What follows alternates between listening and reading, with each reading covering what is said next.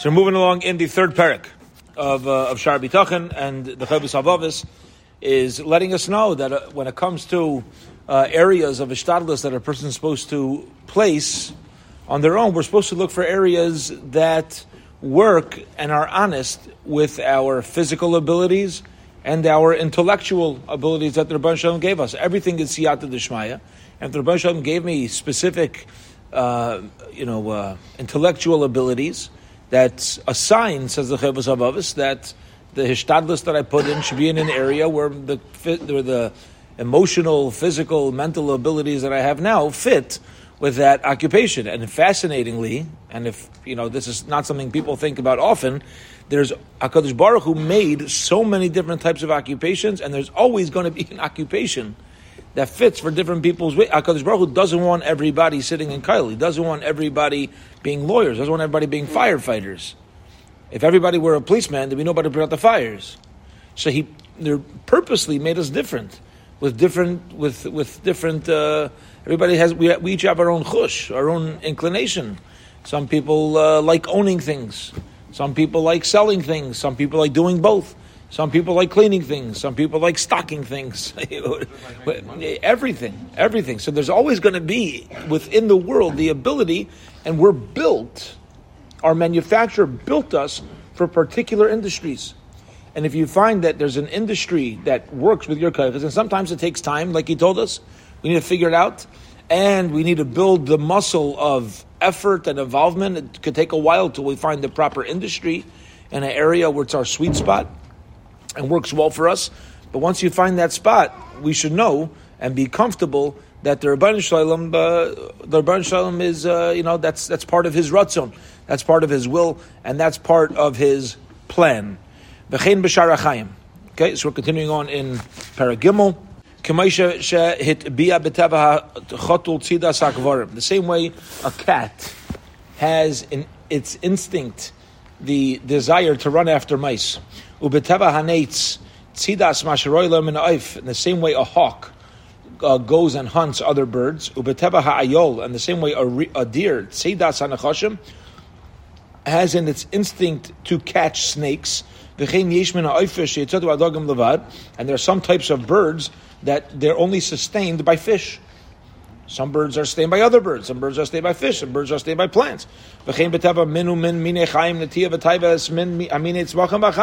Every sort of plant and animal in the world has a natural calling to a specific type of entity that they need to live off of. HaKadosh Baruch Hu gave the same nature to a human being. And a person's physical abilities and their emotional abilities and their limbs are going to be fit for whichever area is appropriate for us to place our hishtadlus. Kapeh ha'orach, such as you have a long mouth. What's that referring to? A bill of what's it called? A beak. A beak. Kapeh ha'orach, v'hashay ka'orach, or a long thigh.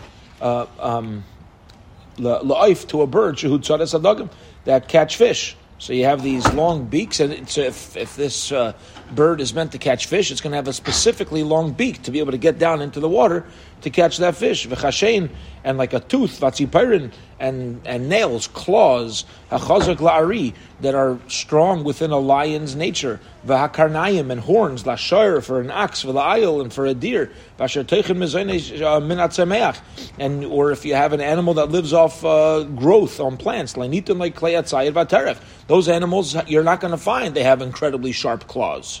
They're going to have incredibly sharp, whatever other animals may need. I live off vegetation. I don't need that, so I don't have it. The Rebbeinu Shalom is not going to. The Rebbeinu Shalom gives us the instincts and the abilities for what we need. And with this dimyan, with using our understanding and imagination along these lines, we'll find this is why so many people have different talents and different body builds. And therefore, if you find somebody, I find within myself specific physical abilities or a specific instinct, we'll call it, comfort zone for a specific malacha, Yeah, I'm pulled into a specific area as opposed to other areas. Anybody's telling me, you got it, this is where the money's at, right? And I know if I go there, I'm just going to feel so unfulfilled. And it's not their kaiches that their Bani Shalom has given me. And so your body's able to handle it, and you have a pull to this calling, and you have the capabilities. Okay, you got to make sure you have the capabilities for it. Don't fool yourself. You should go after it. Apply for the job, and try to make that your siba, your means to earn a living. And once you're in that living, says the Chavos something very important. The Gemara tells us every occupation has those who are wealthy because of it, and those that are poor because of it. And within that occupation, there's always going to be ups and downs within that industry as well. You find an industry that works for you, says the Chovos HaLevavos, Yizboil, you should carry mitzvah, the sweetness of it, umri rusa, and the bitterness of it. Just because times get tough is not necessarily a reason to go start jumping ship from that industry. Again, if you have the natural abilities within it, and it's an industry that you're capable of making money, you can't fool yourself. But as long as it's an industry that works, and I know this is my place, just because times are bitter right now within that industry, he says, it's considered hishtadlus to stay where you are. Val yakutz, and you shouldn't become, you shouldn't. We'll just translate it in context as don't get let down. When times get tough, when livelihood gets difficult within that industry, that's where bitachon starts coming in. That Baruch Hu is going to sustain a person all the days of his life. Now, this does not refer to a place. Again, this is important to mention within the parameters of the Chovos HaLevavos, and he's basing himself off of a Gemara in Kedushin, and that is that if you have an industry that completely fell apart. Think of any industry that became obsolete. I don't know. Huh? Palm Pilots, Kodak film. Yeah. A few months ago, one of my friends sent me a picture of something. He says, "This is how you know what generation you are. If you could."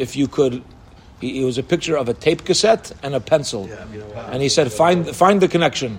Yeah, right. If you could connect the two."